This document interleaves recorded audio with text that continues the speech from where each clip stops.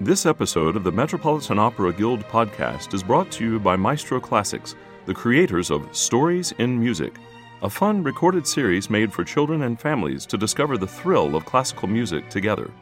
Featuring the London Philharmonic Orchestra, Maestro Classics brings over a dozen exciting stories to life with the help of a narrator and colorfully illustrated booklets.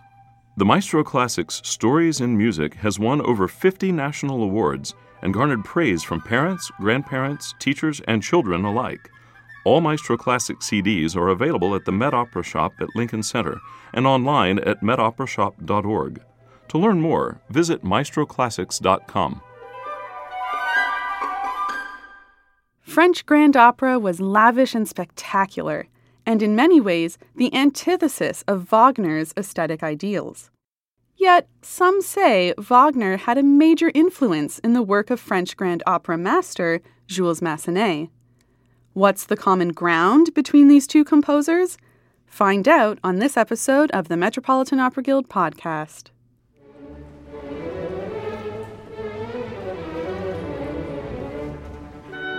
The Metropolitan Opera Guild is dedicated to enriching people's lives through an awareness and deeper appreciation of opera.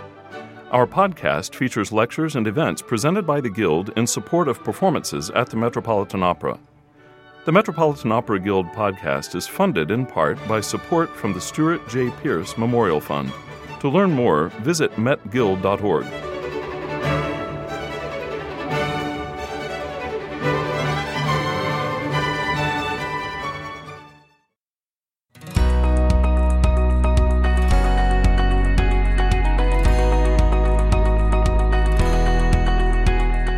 Hello everyone, I'm Dr. Naomi Baratera, and before we dive into our episode for today, I wanted to take a moment to tell you about an exciting travel opportunity. From September 30th through October 9th, 2020, I will be traveling with fellow opera lovers on a cruise through Italy, Croatia, and Greece.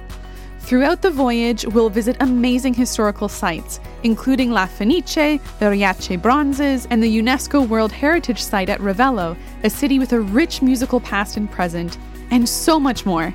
In addition to these exciting offshore excursions, you'll be treated to nightly onboard concerts featuring the works of Rossini, Bellini, Donizetti, Verdi, and Puccini. And I'll be providing a series of exclusive Guild lectures paired with each performance. This is a once-in-a-lifetime opportunity to experience the Mediterranean through the eyes of an opera historian, and I would love for you to join me on this adventure. Cabins are still available. For more information, visit metguild.org/travel or call 212-769-7009. I would say bon voyage, but since we're beginning and ending this cruise in Italy, I'll say buon viaggio. Now, into our episode.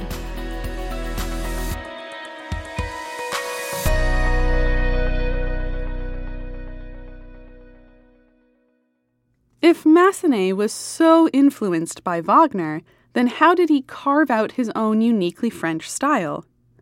I'm Naomi Baratera, and on this episode of the Metropolitan Opera Guild podcast, lecturer and musicologist Matthew Timmermans presents part 2 of his Wagner Across Borders talks, guiding us through the Wagnerian influences in Massenet's masterworks. Hello, everyone. I see some familiar faces. This is always good. Do we have any newcomers today who weren't here for the last one? Just so, okay. So my one newcomer who I'm going to now put on the spot.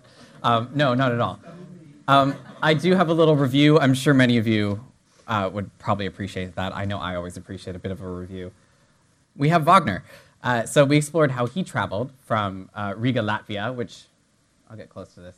You can see here, and he traveled all the way from there to France, and then he went to Paris, of course. And then this was, as we know, where most composers were making their wealth and fame, unlike before, where usually it happened down here in Italy, but now those composers like Rossini, Meyerbeer, and we saw this actually earlier with Gluck as well, are now going to France, where the money is to make opera, really. And so this was the main reason why Wagner made his opera Rienzi, which we mentioned he was making already in Riga, Latvia, when he was conducting there, with his sights set on going to the Opéra, which is the big sort of where Grand Opera happened in Paris. And so with Rienzi, it did, although it never was produced by the Opéra, it was produced in Germany, in Dresden, and that was thanks to Meyerbeer, who helped him with his connections. And what made it so famous in Wagner's career, I mean, many of you think, oh, Tristan und Isolde is what made him famous, or Lohengrin made him quite famous as well, but Tannhäuser and things like that.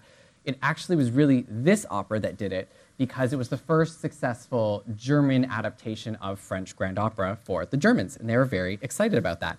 And something interesting to note about it, it's sort of been, at first it was looked down upon, really, because, of course, Wagner created this sort of Germanic image about himself, and that was very much, had to reject the idea of French opera, which was frivolous and, as we'll talk about today, sort of superficial.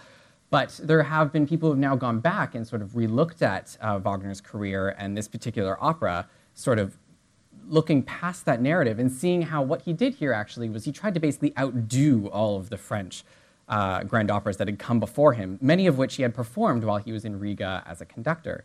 And so Rienzi actually happens to be this sort of massive project, 5 acts, as we'll talk about the things about for French grand opera, but it actually had to be severely cut when it was done in Germany because it was just too much for the German opera house to produce. So with that question, what exactly does it take to make a successful French grand opera? And so here I'm going to draw on one of the first composers to make what was later called a French grand opera, which is Daniel Auber. Does anyone know this name, this opera composer? I don't know if his opera has actually ever been done at the Metropolitan Opera here, but he did a very famous opera in 1828 at the Opéra, and it was called La Muette di Portici. And so this was sort of what made grand opera at that time, and it was amazing to many people, including Wagner, who was performed it himself in Riga, Latvia, and then later would, I presume, see it at the Opéra, I believe. I actually don't know. I believe he did when he went back there, when he was there in the 40s. But anyway. So when Wagner ended up, after leaving, as we know, Wagner left Paris because no one wanted to produce what he had there. And so he went very sort of with a sore ego back to Germany and was like, I'm going to make German opera now. But he did try his hand again at grand opera because, again, that's where the money was, and who didn't want that? And we all know that Wagner was very much running from his creditors, so he could use some money. Anyway, the point being, he went back in 1961 because they wanted to produce his Tannhäuser, which is an opera he produced, again, in Germany, but then adapted for the Opéra. Unfortunately, it was a failure to the French public, although for reasons that weren't necessarily about largely most aspects of the composition. But anyway, we'll talk about that. And so he met with Auber, who had many sort of meetings with him because he was, of course, Wagner was working at the Opéra, giving them ideas about his opera and what he wanted done with it. And then Auber was kind of, you meet famous people, you're there, basically. And so what Auber said after hearing the plot of his opera was, so there will be spectacle. It will be a success, and never fear. And so this is where we get this general sort of stereotype about French grand opera, where it's all about what's happening on stage, the spectacle, basically. How spectacular can you make this opera to engage your audience? There is a bit more to it than that, but of course, a lot of the narrative was constructed by some of these other composers that became very famous later, such as Wagner. But we'll look a little more at how complex that image is. Just a little thing to say about Wagner before we continue with Tannhäuser. So the reason that Tannhäuser actually ended up failing was it did have very, have any of you seen Tannhäuser, by the way? Okay, we do have a few people. So in Tannhäuser, it's basically, it goes from, it starts in this sort of pleasure land, shall we say, of Venusberg, where you have the goddess Venus, and she's speaking with the main character, Tannhäuser. So of course you have these pleasure gardens where you have dancers go around the stage doing whatnot on stage, and it's very, sensuous and exciting and lots to look at. And then from there you move to this very romantic set where you're in watching the pilgrims go across this sort of valley. And so again, these contrasts were very exciting to show scenically, right? So here Auber, when he's talking to Wagner, is thinking, that's going to succeed, that's great.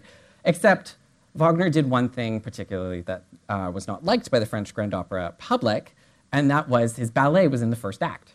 Now, the ballet, which had to be in French grand opera, this is one of the things we'll talk about, is very important because a lot of people who went to see might have been sponsoring someone in the ballet corps or, other things. And so they wanted to see those people dance. And so the Jockey Club would not actually go for the first act. And so those were some of the main people who wanted to see these dancers. So in the end, when Tannhäuser, they didn't go to the first performance, but they did go to the second performance. Or was it the third? It's one of them. Anyway. And when they went, they'd missed the ballet. And so they proceeded to whistle through the rest of the performance, in basically ruining it. And then it was after that that Wagner then removed his opera after this third performance. And that was the end of his forays in Paris, until, of course, his works came back on their own accord. So we mentioned French Grand Opera is very important, spectacular effects. We've also mentioned that 5-act structure that I said. So there's usually 5 acts. There's sometimes 4. It's not always a hard, fast rule. There's the ballet we mentioned. But then the last thing to mention is usually the plot. And so the plot in French Grand Opera, what's very big is to have sort of this romantic plot, kind of like Romeo and Juliet. You have the romantic plot, but then you have the bigger political situation, which is, of course, keeping them apart, right? And so you have to have this sort of constant negotiation going on to draw the plot line out for all 5 acts. And we particularly see that in Rienzi, where Rienzi is sort of this political revolutionary, and then his sister and, of course, someone on the other side is in love. And so that causes problems, right? And there you have your 5-act, something to go throughout the 5 acts. Anyways, so despite the fact that Wagner had many criticisms of grand opera, he does actually admit in these reminiscences I mentioned that it might have been grand opera that gave him the idea for music drama. Now, music drama is basically sort of the word that got associated with Wagner's works after Tristan und Isolde, which hopefully we'll see next season. And so this is this idea of having the cohesive work, where the music is very much inspired by the drama. And so it's not about just having that aria for that singer there and that ballet there for somebody, just to see the court ballet, for example. It's very much the music has to come out of and really support the drama, basically. And so when Wagner talks about going to see La Muette, which I mentioned earlier, he talks about the fact that no longer was it really obvious where the arias and duets were in the conventional operatic sense. And it really felt like everything was moving toward these big finales that would happen at the end of each act. And as a result, it seemed like the music was inspired more by the drama than by the use for the particular performers or whatever maybe the audience wants in a superficial sense. And so, of course, that grows out later to this sort of very Wagnerian idea of music drama that will come back later in our presentation as well. So I will speak about this picture a little bit first. So what this is actually an opera trading card. What this is Act 5 of La Muette, which is, of course, the most exciting act because, well, it's Act 5. And so what we have here, we have our heroine here, which is Fenella, who we'll talk a little bit more about in a second. And what's happening at the end, basically, is we have, basically, there's a political uprising, and so they're all fighting at the end, and it comes to its climax here. And then Fenella naturally throws herself off a balcony because she's inspired to do so. And when that happens, naturally, oh my God, Vesuvius explodes in the background. So again, very grand opera. But of course, what was so exciting about this particular scene and why I wanted to show it to you is that the effects, again, you can imagine the effects happening at the Grand Opera were so exciting to people and just blew their minds seeing this. I mean, it was painted. It wasn't exactly like, you know, erupting maybe today with an image or whatever. But it was this painted background of Vesuvius erupting that was so visceral and realistic. It just took their breath away. So the next thing I did want to mention was Fenella, who I mentioned, which is sort of very odd for opera, is she's a mute character. She doesn't sing at all, and she's the heroine. And so some might say this is actually where the idea of the leitmotif came from. And why, you may ask. And this is particularly because what Auber did in the orchestra was he sort of, when she would mime whatever went on, you know, she ran away from this person, she's in love with this person, the orchestra would attempt to illustrate that while she was miming it. So here, the orchestra, musically, is representing Fenella and what she's doing on stage. So we might, in a way, despite Wagner later being sort of the antithesis to French Grand Opera, he might have got his ideas from here. So despite turning away from French Grand Opera when Wagner left Paris, we can see its effects in his later operas. We already mentioned Rienzi, which 5 acts, very spectacular, lots of chorus in that. We have the revolutionaries coming in. It's like this 30-minute chorus. Oh my God, it's great. We have that romantic political plot I talked about, and then, well, there are very spectacular effects in that as well. But we can also actually see them in Dutchman. And so I mentioned this last week that with Dutchman, it was originally proposed for the opéra as a sort of one act in between some ballets. They really liked their ballets at the French Grand Opera. And so with Dutchman, what we see is a spectacular plot, right? I mean, this huge ship coming on stage. Imagine drawing those storms in the background. And then also, I mean, you can think about doing this humble village and then sort of having this ghostly presence. I mean, it really was a visual show. And then also what we have is the chorus in Act 3. So in Act 3, we have the sort of local village fishermen up against the ghostly sailors and sort of this interchange. And so in Grand Opéra, you have a lot of these choruses where you have sort of exchanges between two or more choruses, which give it this really grand effect, really. And then the third thing, so sorry, I mentioned that chorus because he did use it to audition for the opéra, although they only bought the plot. So they clearly liked the scenic effects, but they weren't so much for the music. And then the third thing was he did Senta's Ballad, which we looked a lot at last week, which was basically an entrance aria, right? This sort of typical, the soprano comes on stage and says, oh my God, look at me, I'm so talented. Okay, now we can move on with the rest of the plot. Of course, Wagner made it a little more integrated than that, but still the basic idea is there. So Paris also, like Wagner, couldn't resist the other's influence, as we just established. And so despite rejecting Wagner in 1961 with his Tannhäuser, we actually do see a lot of these Wagnerisms, shall we call them, come back later in the century. And so that's where our main man of today enters, Jules Massenet. Throughout the 19th century, it was really German opera or French, shall we say, either or, was seen as the antithesis of the other. And so basically, in the German view, French opera, especially Wagner's view, was seen as superficial, bourgeois, capitalist, routine. And then, of course, in the French view, German opera was seen as overly complex, overly intellectual, and all of these things. But then, so one thing worth noting is that the French public really loved Massenet. And so a lot of Massenet's reception has been sort of painted that way because the French loved him. Therefore, anyone who was a Wagnerian or liked the Germans could not love him. Anyway, so the idea of today's presentation is to sort of break that down now a little bit so that we can see how, in many ways, Massenet was kind of a little Wagnerian. So where I want to start here is basically looking at the techniques the Wagnerian techniques we explored last week and seeing where they pop up in Massenet's opera. And so the first opera we're going to discuss is Manon. Now, I know I've been talking a lot about grand opera right now, but Manon isn't actually technically in grand opéra per se because it wasn't produced at the Opéra, which now is sort of embodied by the Palais Garnier, a large theater with lots of resources in Paris.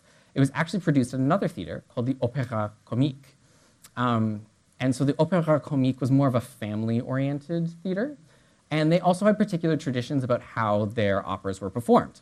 And so does anyone, actually, let me take a guess. Does anyone know another very famous opéra comique that's often for, yes. So Carmen was originally an opéra comique.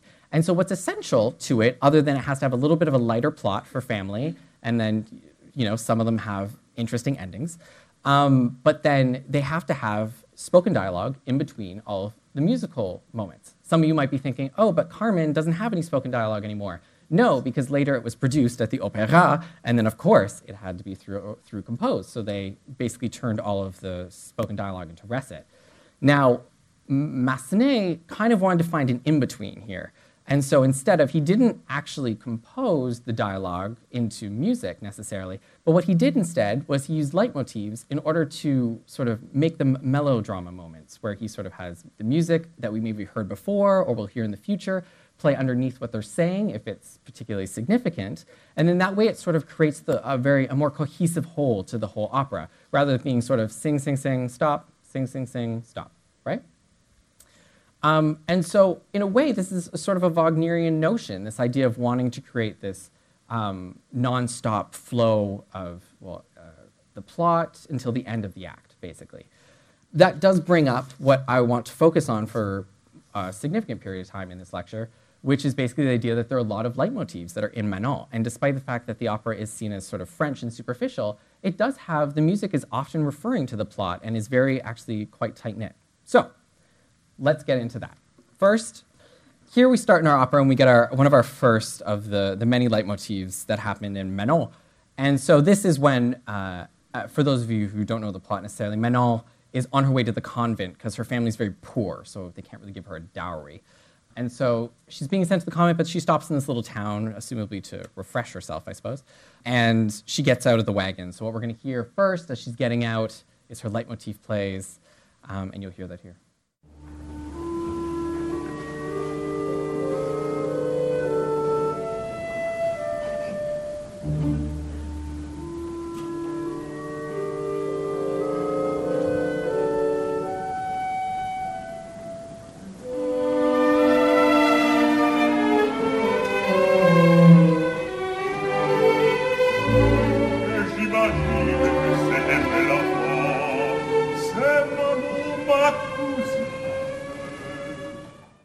So there, like we saw in Dutchman, when we saw Senta come on stage and immediately sort of express herself, her motif rang out before it was even mentioned what it is.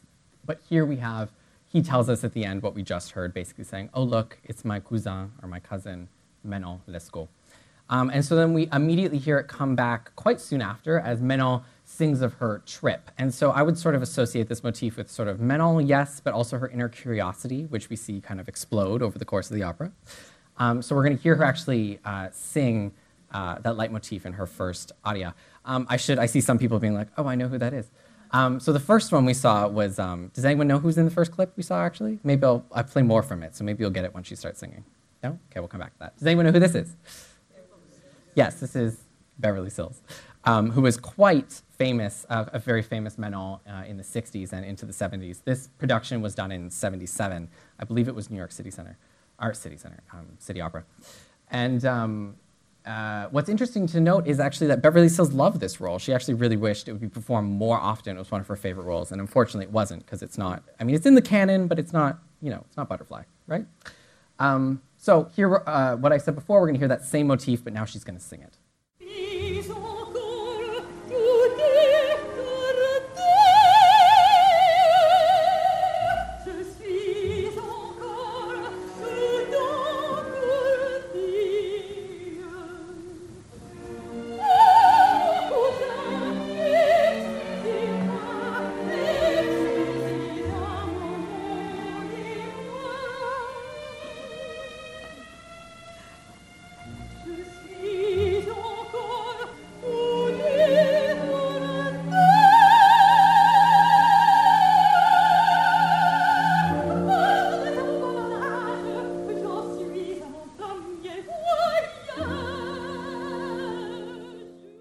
So again, for those of you who were here for Senta's Ballad, it's a very similar idea. Manon comes in, her leitmotif plays in the orchestra. We don't quite know really what it is yet, but he tells us, maybe we have an idea, and then the aria begins, and oh look, she's singing it, and it's clearly associated with her, right? Just like Senta sang hers. So now we have our next motif that they're going to come together because Massenet will sort of combine them to give particular messages that he's trying to get across. So our next one is of Guillot's companions. And so Guillot is a very rich man who, I guess we could say, keeps his women there for entertainment, but also provides for them so that they stay beautiful. And so here is when he comes out and sees Manon, and of course, clearly has sights on making her one of those women as well. But what is important to notice here is his companions, is the word apparently I'm going to give to them today. We'll hear their motif, which will come back quite often for Manon.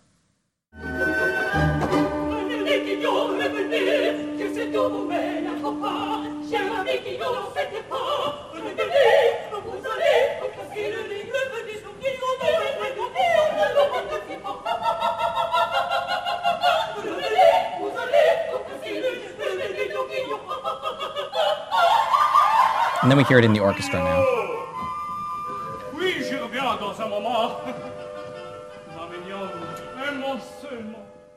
So it's that bum bum bum bum bum bum, right? Very catchy. So now we'll hear it.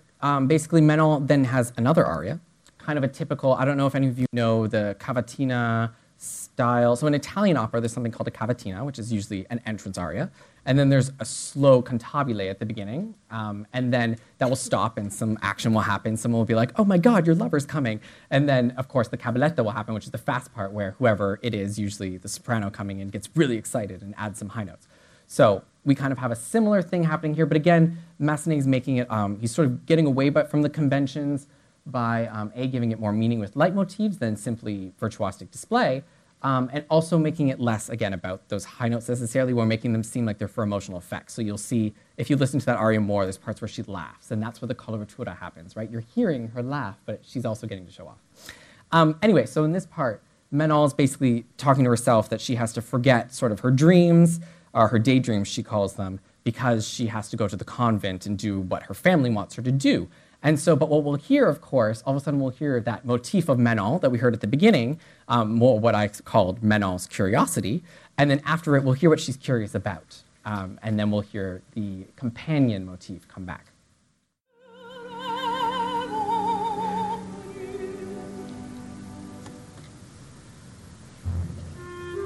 So there's Manon's motif.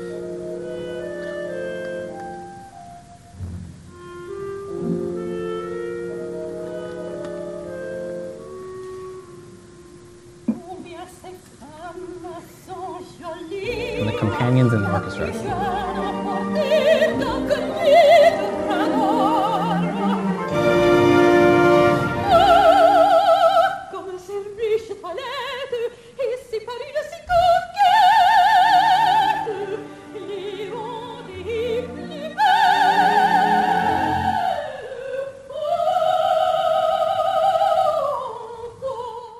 So what becomes interesting about this motif is it constantly comes back. It showed of, now that we know what it's meaning, it will come back to show her inner psychology without necessarily her always saying what she's referring to. Kind of like we see that in Wagner a lot, particularly Tristan and things like that, where we hear the motif of love come back, but we don't know that Isolde is in love with him yet. But oh my God, the orchestra is telling us she is, right? We're already sort of seeing this effect in Manon as well, although Manon did come after. And so this next part, as that aria goes on, she then reprimands herself, kind of like we saw at the beginning of it, with this next motif, which I call the voyant motif, where she's sort of saying, but I have to forget those things, and my story, the story of Manon Lescaut basically is supposed to be going to this convent. And so we'll just hear that. It will come back at the end, so we'll hear it, and then we'll not hear it again for a while.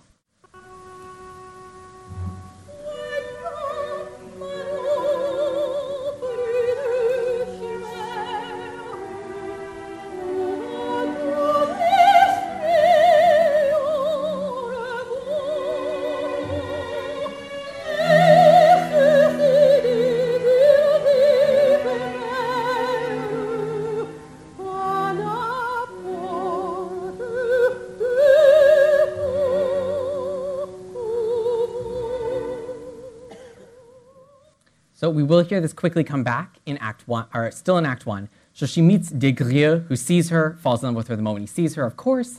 And then as he's sort of, you can clearly see that they're in an intimate position at the moment, so they've already, have feelings for one another. And then she sort of pulls away from him, and then the voyant Manon motif that we just hear goes off, basically saying that she has to go to the convent. And then she sort of explains her situation to him, being like, I'm going to the convent. And then, of course, he says, no. But we'll get there, just so you can hear it again in another context. Parlez-moi.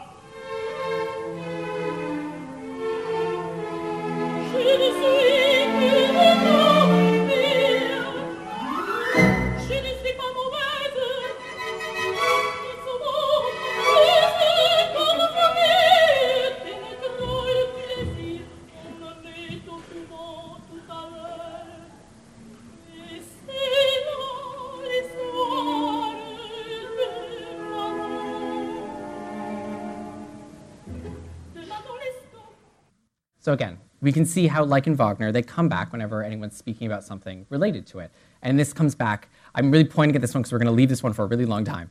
And then we're going to come back to it because it kind of has a very interesting, ambiguous ending when it's sort of tacked on there. So we'll get to that. Now I want to go to Act 2, where one of my favorite motifs happens. It only happens in Act 2, but I adore it. And it's interesting because, again, it shows this sort of inner psychology that I was mentioning that now is appearing in the orchestra as opposed to out of the character's mouth. So now we're in Act 2. At the end of Act 1, they ran away together, and now they're living the poor life. And while they're very happy with their love, we do get the sense that Manon still wishes for richer things, as we know, because she desires to be like the companions. And so what happens here, basically, is that Lescaut, her brother, comes and brings this man who's disguised, named de Bretigny. And basically, this man wants to come, and he's offering her riches. And so he's basically saying this man wants to sort of support you and give you all the things you want. But what the sort of side angle to give Manon sympathy here is that Des Grieux's father is going to kidnap him because he doesn't want him being with Manon. So it's a way to make Manon not seem completely like she's just going after money. As we'll see with the Puccini version, they sort of leave that out. So it's a little bit confusing on why we're supposed to sympathize her, but not the point. So what we're going to hear here is in the orchestra, we're going to hear what I call the Bretigny motif, which is basically talking her desire for these riches. And so first we'll hear it in this one, just in the orchestra, as he's talking and telling it about it, and we'll hear it more as we go on. It's in the orchestra. Here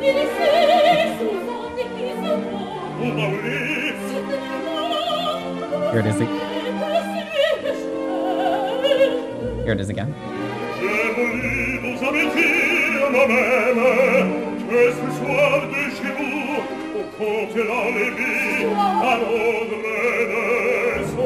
Here it is again.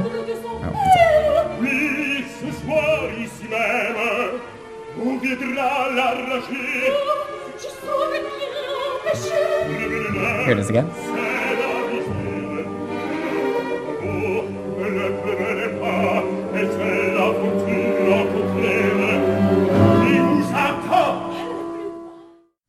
So, yes, I do love that part.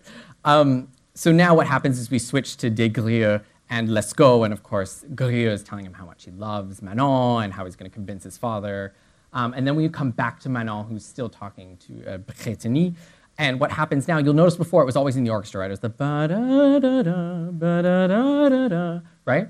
Now what happens is she's clearly getting more convinced, and as Bretigny is trying to convince her, he'll now double the orchestra and sing it with the orchestra. So musically, what it's telling us here is that as it's sort of mimed and it's done in unison between the character and the orchestra, while before it was just a suggestion, now he's really trying to persuade her, okay? And then we'll see later when it's clearly stuck in her mind, okay? So here's this part where they're singing it, he'll sing it with the orchestra, and it happens right when we start.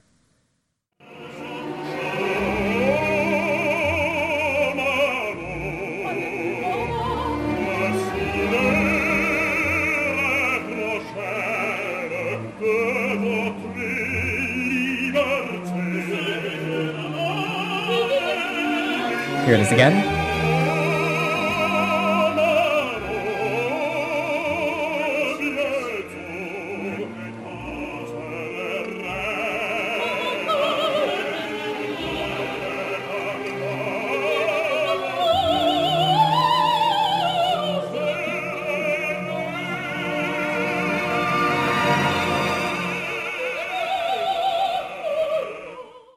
So there's something I just wanted to note at the very end of that scene that I noticed myself, but it's very sort of brief and hard to hear, so I didn't want to say it before. But you'll notice how at the end, after the Manon, Manon, right, that happened many times. So that's the Bretigny motif.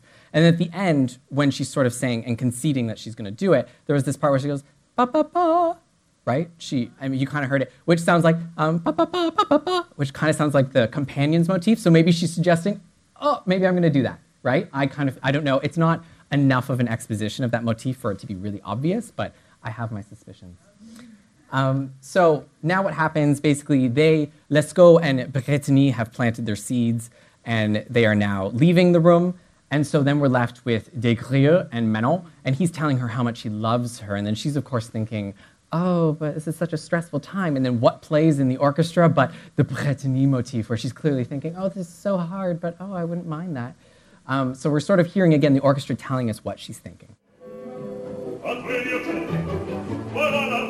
they're leaving.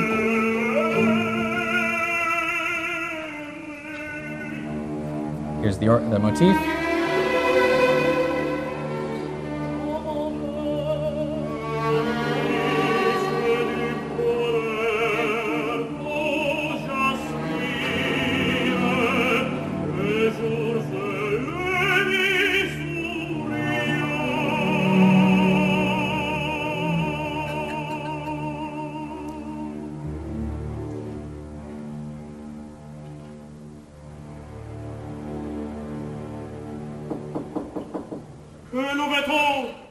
We hear the fateful knock at the door, which is, of course, the person coming to kidnap Grieux when he goes out the door. And so then we have our next scene, and this is the reason I love this motif is because it comes back in the most grand fashion. And so this happens in her aria, which I just had to use Beverly Stills for. So this Manon is now, the knock happens, Grieux goes out, she knows where he's going, and then basically she sings this recit. So a recit is the part, usually the speak-songy part before an aria, and then what happens is then as she's sort of debating if she did what was right or wrong, we hear the Brétigny motif come back, and it becomes a little more lavish than before because it's very much in her mind and she's being convinced. And then at the end of it, she goes up and flips it up the octave and takes this huge high note, kind of telling us that, oh, she's taking the offer. And then we go into her very famous aria, which is the Petite Table, where she's sort of saying goodbye to all of the things. We're not going to listen to the aria, but she says that's the contrast between her escaping, but at the same time being sad and leaving all this behind. Anyway, so we're listening to the Brétigny motif in the orchestra, and also then she'll sing it.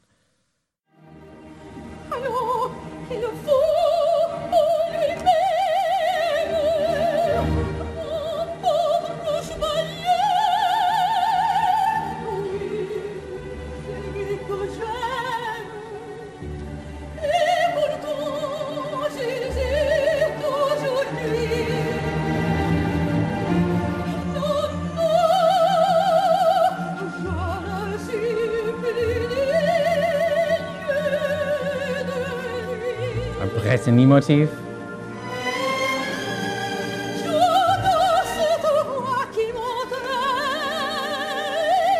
Comes back.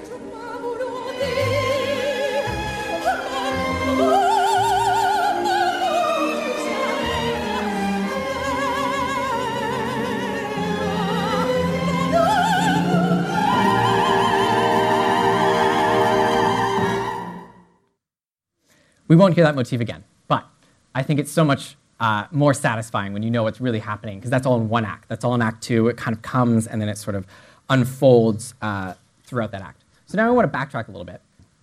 So we're back in Act 1, and I mean, of course, you all thought, he missed the love duet, though. When did they meet? So let's go back there. And this is where we hear many of the motifs that basically happen throughout the entire opera, and they come back again and again, but they're the ones that really make our hearts melt. So here, Grieux, as I said, sees Manon, falls instantly in love with her. You'll get the idea if you read this subtitles. And of course, when he sees her, the motif that goes off is their love theme. And then what I do want to note is here you'll notice that he talks during it. So this is one of the motifs that was very much used as a way of bringing sort of melodrama. Melodrama usually being when there's some sort of music aiding the text. And so you'll see how he's, again, cohesively going from the scene we saw before with music and now connecting it with this leitmotif, and then they'll, again, spontaneously burst into music. But again, gives it more of a organic whole, shall we say. All right, so we're listening for that love theme, which you'll hear in the orchestra, because he's speaking.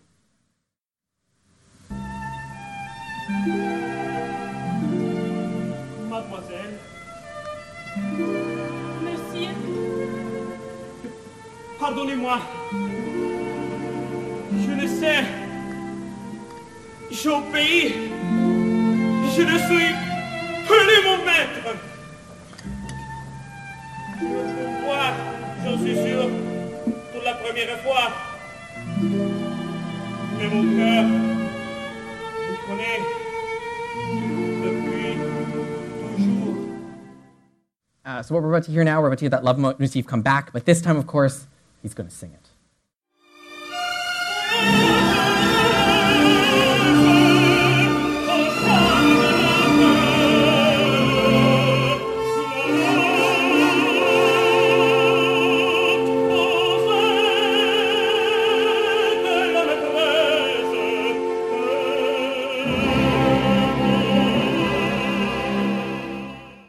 So there's nothing more romantic than that, having a leitmotif, particularly for you, sung after hearing it in the orchestra.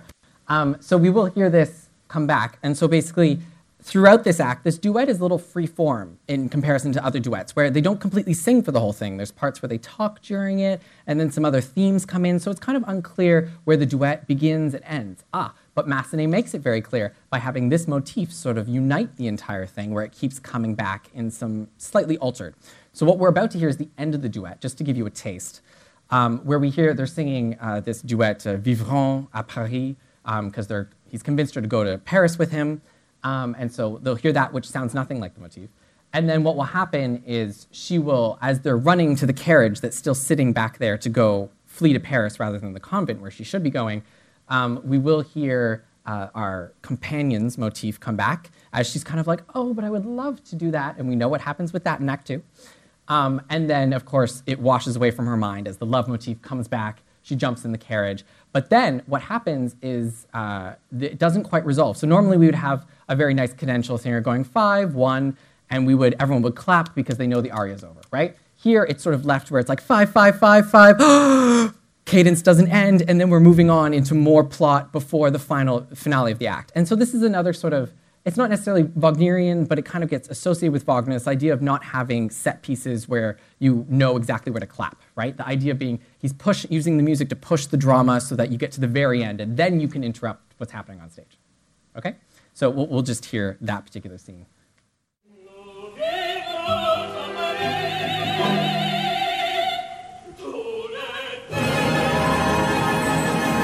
Companion motif?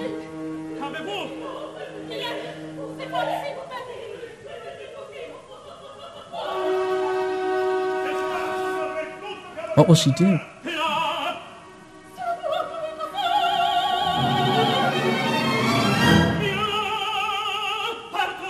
Love motif. Companion motif first.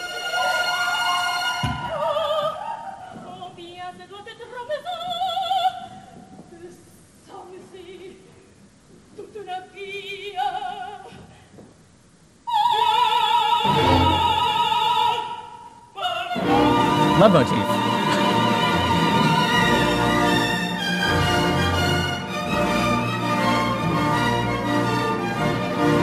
Don't do that.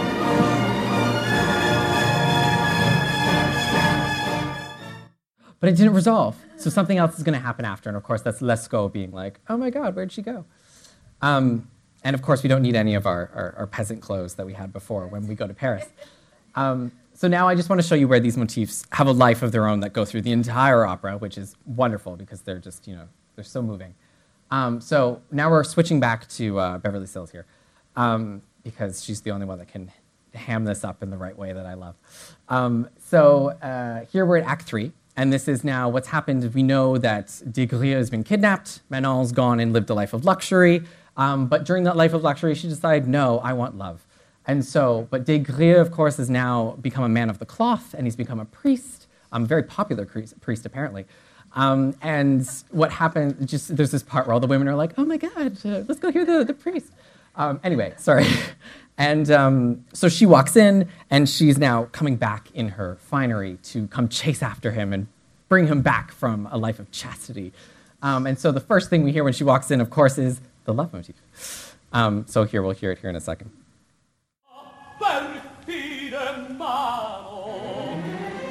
Here it is.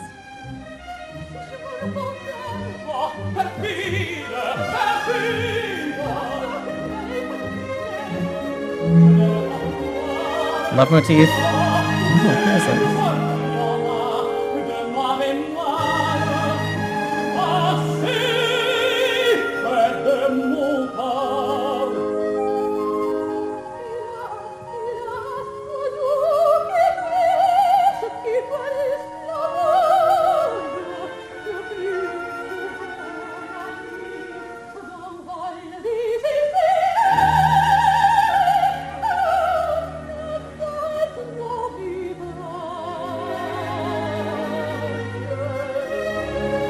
Again.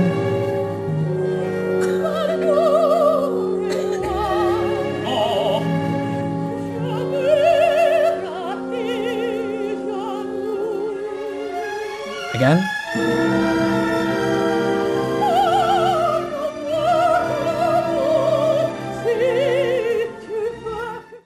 Right? So we all heard it in the orchestra again and again. She's pleading. The orchestra's telling us she's pleading again and again by playing this motif.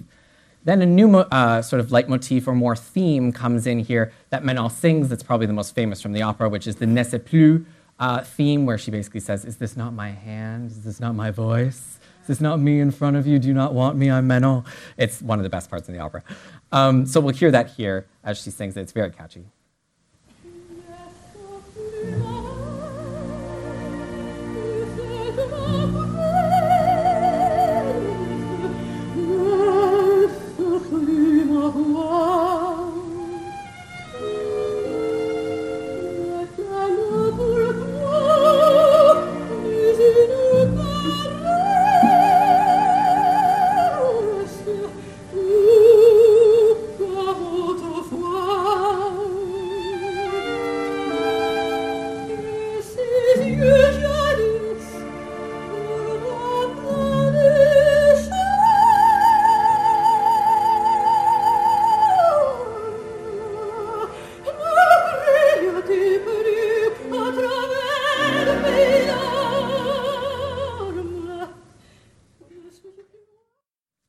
You'll have that stuck in your head for days. So then what happens, of course, is he denies her on her first attempt, and then the motif ne sais plus, the one we just heard, comes back, and of course some high notes are added because she's being all the more persuasive, and then she sings through that, and then what happens is he gives in, they sing their final high note, and then our love theme from the first act duet thunders in the orchestra and takes us home until the end of the act. Right? Ne sais plus.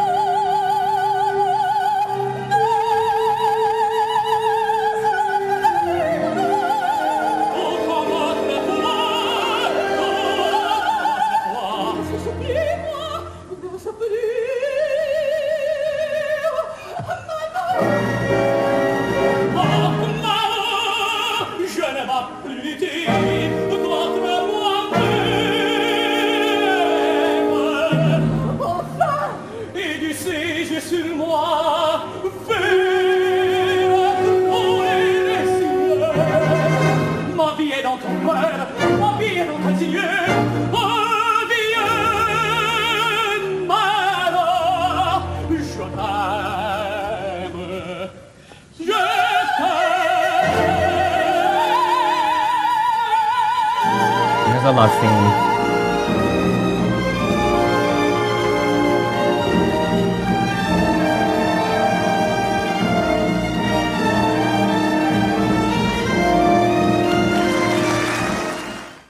I didn't quite get to the resolution, I'm sorry. The video, I could only find them on YouTube because I believe the Sills has actually only been reproduced, it hasn't been reproduced on DVD. So it's very hard to get my hands on. Anyway, so now we're in Act 5.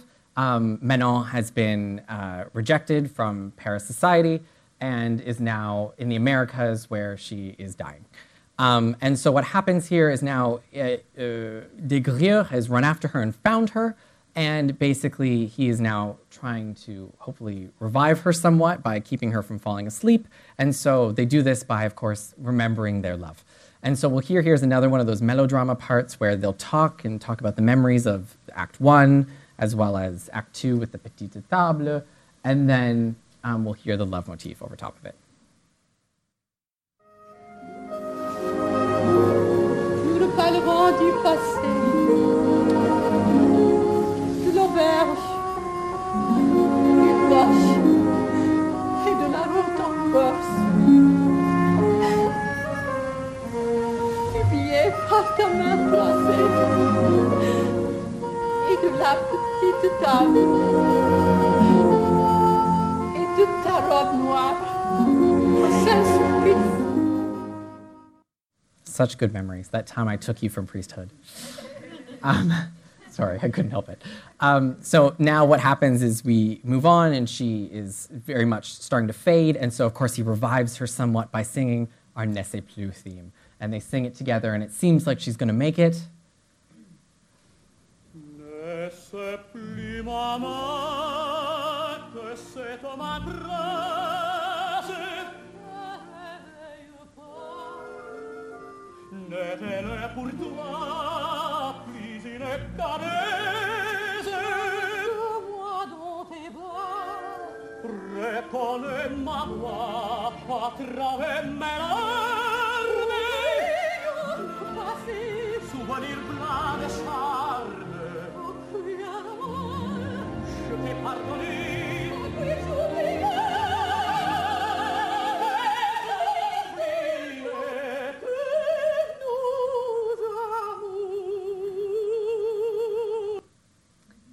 My favorite part in that is where he hits her wig, and then she's kind of like, I'm not going to move. I'm not going to pretend that you got stuck on it. Anyway, so just quickly, I mentioned that motif at the beginning that I said would come back. So we're going back there before we get to the moment that she fades and, of course, expires, as we know. This is the voyant motif, so just so you remember what it sounds like, this is when she was saying goodbye to the pleasures that I want. I'm going to the convent.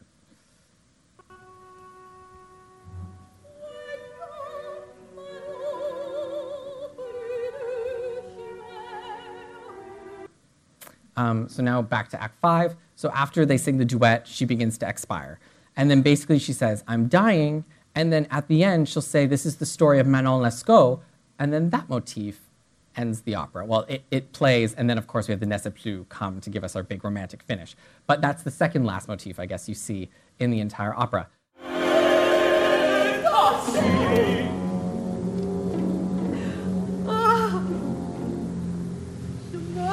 Manon!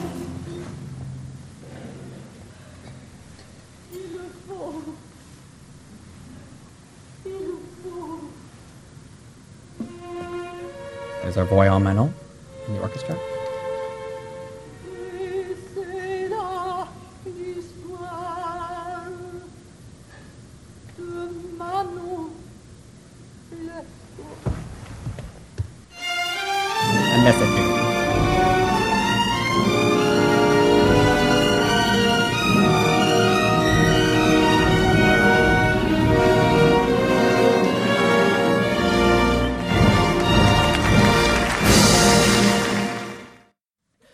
So that motif comes back, right, saying it could be one of two things, in my opinion. One, it could be reprimanding her, saying, oh, had you gone to the convent and did what's expected of you as a woman in the 19th, well, I guess it's set in the 18th, but in your time, you would have survived and not die. So this idea that because you didn't do it, now you've been killed.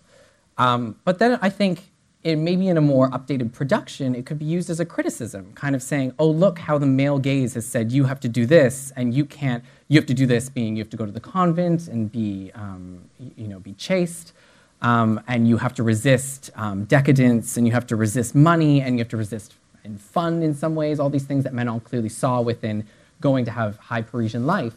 And then sort of saying that comes back, saying this is the male view of how I'm supposed to live in this opera, the male or the dominant view, shall we say. So I think there's two ways, and maybe a modern production can come and really sort of give that feminist angle in there. I think that would be exciting. So progressive Wagnerian critics basically were like, well, that's just bad Wagner, which of course was them, again, this idea that the French public loved Manon. So they kind of had to be like, oh, but it can't be, it has to be an antithesis to everything German, right? So you have to keep in mind that there's sort of these biases floating around that need to separate, it has to be one or the other. It can't be sort of this fusion of the two. But of course, Massenet saw that there could be a harmonious connection between the two systems being the sort of French grandeur, in addition to the sort of German complexity and leitmotifs, which we saw knit throughout all of it. And so it's kind of, it's interesting he says this actually, this quote I put on the presentation in an interview in 1884. So 1884 is when the opera came out. So he was responding because it already had this label of being Wagnerian, and sort of, it was how to sort of negotiate that with people's views of what it meant to be Wagnerian or German versus French. And so he kind of says, Massenet was very interested in Wagner in his early career. So he says, I really loved learning about Wagner when I was younger, but I do also recognize that Wagner's genius is very much a German tradition. And in order for it to be translated into French, we don't want to lose what our identity is. And so when what we have to do is translate those ideas into a French model. And so that's kind of what he was trying to do in Manon. So now to the other opera I promised I'd talk about today, Werther. So Werther is, of course, for those of you who don't know, it was based on a story by Goethe, who's a German writer. And so as a result, just by sake of the fact that it was a romantic German writer, it does have a lot more German influence in the actual opera itself, as Massenet is probably drawing on that fact, or it's just innate within the plot.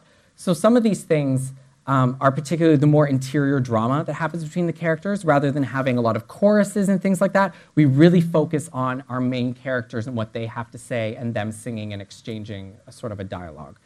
There's not as many theatrical entrances and exits, so that gavotte type scene does not exist, where you have the soprano come in, do some fun things, and then move on. All of the arias have to be showing a particular emotion that's going on in the plot already. And it's actually interesting to note that this opera was originally made for the Opéra Comique, same place as Manon was meant for, but Opéra Comique, being a family venue, found it was too serious for their clientele. So actually it ended up being premiered in German in Vienna. In Vienna, they just heard Manon, and they were like, give us something else. And he said, well, I have this Werther. And that's went on from there. Of course, it did eventually go to the Opéra Comique, but not yet. And so again, to tell this story, he draws on a lot of leitmotifs. Just to back up for a quick second, it's interesting to note that Werther was highly anticipated by the French public. They knew he'd been working on, I think he worked on it for like 8 years. It was a very long time. People knew he had the play in his hand, and the news was all like, oh, when's that next opera based on Werther going to come out? And people were all saying, oh my God, it's going to be the French version of Tristan, and we're going to have our own, this very famous opera now translated into a French form, and they were very excited about this. Which, of course, another thing I should note is that they already had, before he even started writing the opera, actually, they had a hypothetical cast set up in the newspapers. They were like, these are the people he's going to make the opera for. So they were very excited about it. Of course, this also worked in a negative light, where people, again, it was constantly like, oh, it's the next Tristan. So they had very high expectations for how much Wagnerism, shall we say, are going to be in it, which, for at least the progressive critics, will find out that didn't necessarily reach the heights they had wanted. Anyway, quickly back to leitmotifs, because I love these, obviously, but just to show you some things that you can listen to when you hear the opera. So there's the very famous aria in Act 3, which is by the tenor, which is Pourquoi me réveiller? And this is when he's reading poetry to Charlotte, basically confessing his love to her. And so we hear Charlotte being his significant other in this particular plot. And we'll hear the first line here, and that actually becomes a motif that comes back at the end of the opera.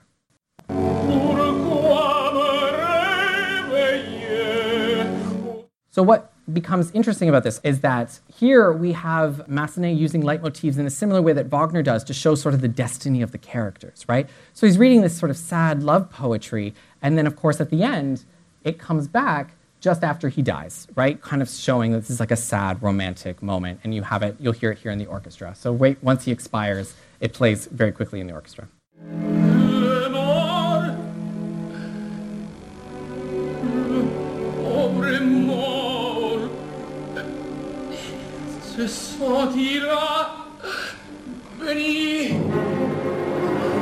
There it is.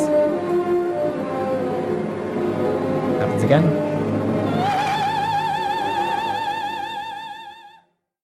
So we have things like that happening in Werther. Now Werther does go a step farther than Manon. So what Wagner is very famous for is he'll have a motif and then he'll alter it. And in the way he alters it, that shows that some sort of other thing is going on, but you can only really hear it musically. I mean, it's appearing on stage, but the music is really telling you what the inner message of what's going on. And so this also happens in Werther. So what we're about to hear right now is Charlotte's motif. So Charlotte doesn't come in with an entrance aria like Manon, very fancy. Instead here, her motif plays in the orchestra and people go on talking, basically. So let's just hear that motif. It's orchestra here. Again. That was Charlotte's. What you heard in the orchestra was this, the ba-da-da-da-da-da-da-da. But then what happens in Act 3 is we have this motif of Werther's anguish. So the moment he walks in the room, when he's in Act 3, he's basically coming back to say, I love you, Charlotte, but of course she's refusing because she's married. And what we hear in the orchestra is a shortened version of this motif right here, repeated very quick. So what it's saying musically is that my anguish is connected to you. And so the music, again, is telling us these interconnections. So I'm just going to play for you Charlotte's motif again. So it's the ba-da-da-da. And now we'll hear it come back in Act 3.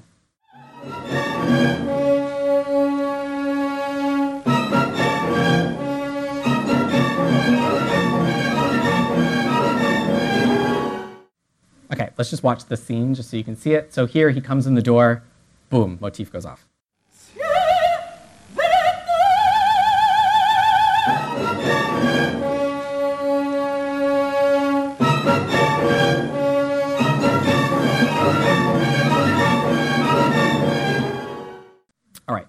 So next we have the very famous, in Act 1 they go to a ball and they dance there. This is Werther and Charlotte go to this ball. This is before he knows that she's been promised to another man. And then they come back from the ball and of course then they have this moment where they talk and reveal their love to each other basically. So what happens, this is one of these very interesting moments where Massenet is sort of drawing on this tradition of Wagnerian transformation, where he likes to sort of transition between scenes by using motifs from a first scene and then sort of moving that in and combining it with motifs from another scene. We can think of, for those of you who saw The Ring, For example, when the gods are going down to Nibelheim, when there's a motif of Wotan walking that happens, so you hear him stepping, and there's also, you suddenly will hear the hammers come in going bum, bum, bum, bum, bum, bum, as the Nibelungens are hammering away, and moving away from the gods as you hear their motifs fade out. So we see this now in Werther. So what we're first going to hear is the waltz theme. So this is the theme of the waltz where everyone's dancing.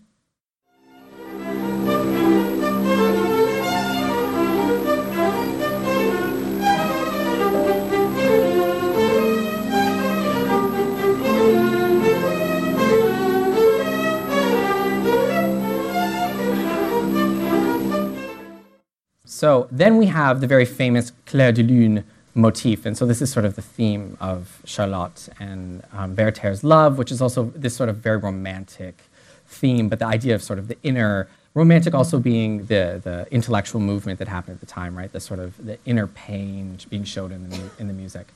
So let's just hear that.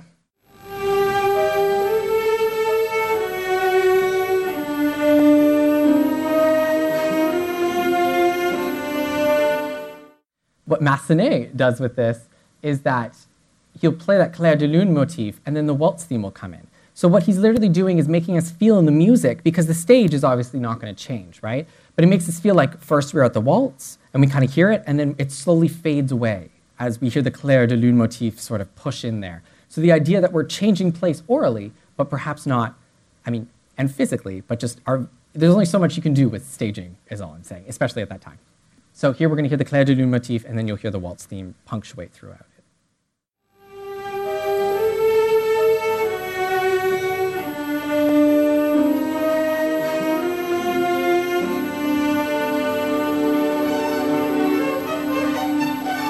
There was it, the waltz.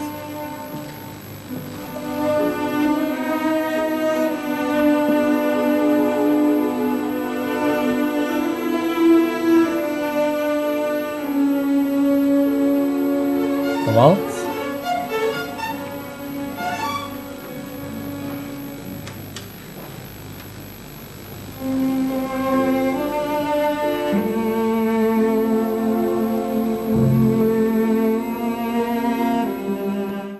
So at that moment, we finally reach home. We finally entered the area in the garden where they're going to have their tete-a-tete, I suppose. What you can see there, again, is this idea of the music really, again, moving you from place to place, right? This last one I wanted to introduce, I read about this, and I thought it was, I'm not the genius who came up with this, but I thought it was kind of interesting, actually. It made me think about this, so maybe you'll think about it when you see the opera. Anyway, so now we're in the garden, and they're, Charlotte and Werther are discussing each other, and this is where Werther tells of his love for her. But what's interesting in this scene is that Charlotte very much has now been put in it. Her mother has recently died, she's taking over the children, and this was a very sad moment for her. And so Charlotte here is telling us, Werther, of that she now has all this new responsibility. And then you can hear very musically, it's sort of this, it's depressing in a sense, but it's this very sort of heavy sound to it, shall we say. And then all of a sudden, Werther interrupts her, and this sort of Wagnerian chromaticism comes, and it becomes very romantic, and he's being like ekstase, and he's talking about how beautiful she is, and how much in love with her he is, which is kind of odd given the fact that it's like, did you just ignore everything that Charlotte was talking about, and now you're like, oh, immediately, oh, you're gorgeous. So it's kind of this strange moment where musically, it's kind of like Massenet is showing this sort of ignorance of Werther. And this is interesting. I know I didn't really go through the plot a lot for a lot of you, but Werther is this ultra-romantic character, ultra-romantic in the sense that he's in his own interior romantic world. And so in a way, Massenet is showing us with the music that he's so isolated from the world in this inner idea of love that he has, that he's only really concerned about himself and not really listening to the people around him. And we'll see this especially as the plot progresses, when he constantly is begging Charlotte to leave her husband. And although she is in love with him, it's very painful for her. She's the one that has to make the ultimate sacrifice. And it kind of does seem like we see this come back throughout the opera, where Werther's kind of just ignoring Charlotte's own desires, or perhaps what she needs to do. And so it's kind of interesting to think that Massenet maybe had this idea in mind when he was composing these really abrupt transitions musically, to show you that, to make you feel that Werther is in this world and Charlotte's in reality. So she's talking about her mother, and then he's basically going to say, he's going to lavish her with praise. And then, of course, that's when the Clair de Lune motif comes back. So we start to realize maybe the Clair de Lune motif is more associated with Werther than it is with Charlotte.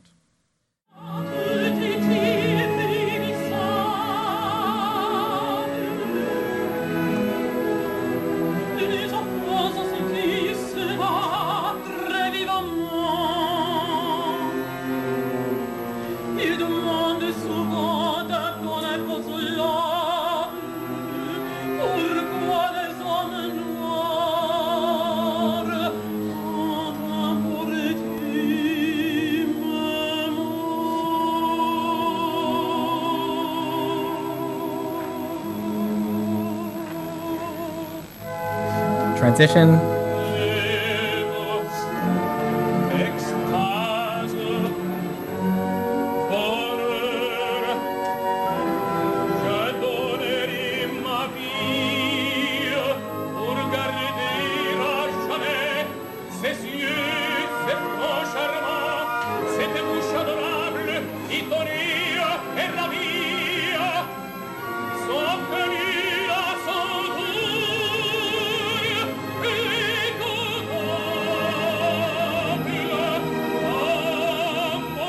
Clair de Lune.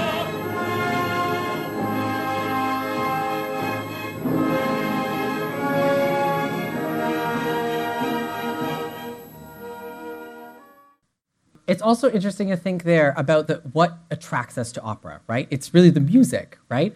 And so in that moment, I know I can say for myself, I'm completely seduced by Werther. I want Werther to sing to me like that. But musically, it takes us into a world that's far more seductive. So I guess what I'm trying to say is we need to think kind of critically about what is the music seducing us to which characters to be enamored with, to sympathize with, and perhaps is there a danger there? Is Werther causing a violence to Charlotte there, right? Like, I mean, she obviously in this production is very happy to have that happen to her, but I'm just saying there could be a production that doesn't show it that way. It could be a very interesting regie twist on it. Another thing I didn't mention earlier was that Massenet very much made the connection between Werther and Wagner. He called it, this word in French, which is called a drame lyrique. And so this word was particularly used, so it's like drame lyrique, so a lyric drama, basically.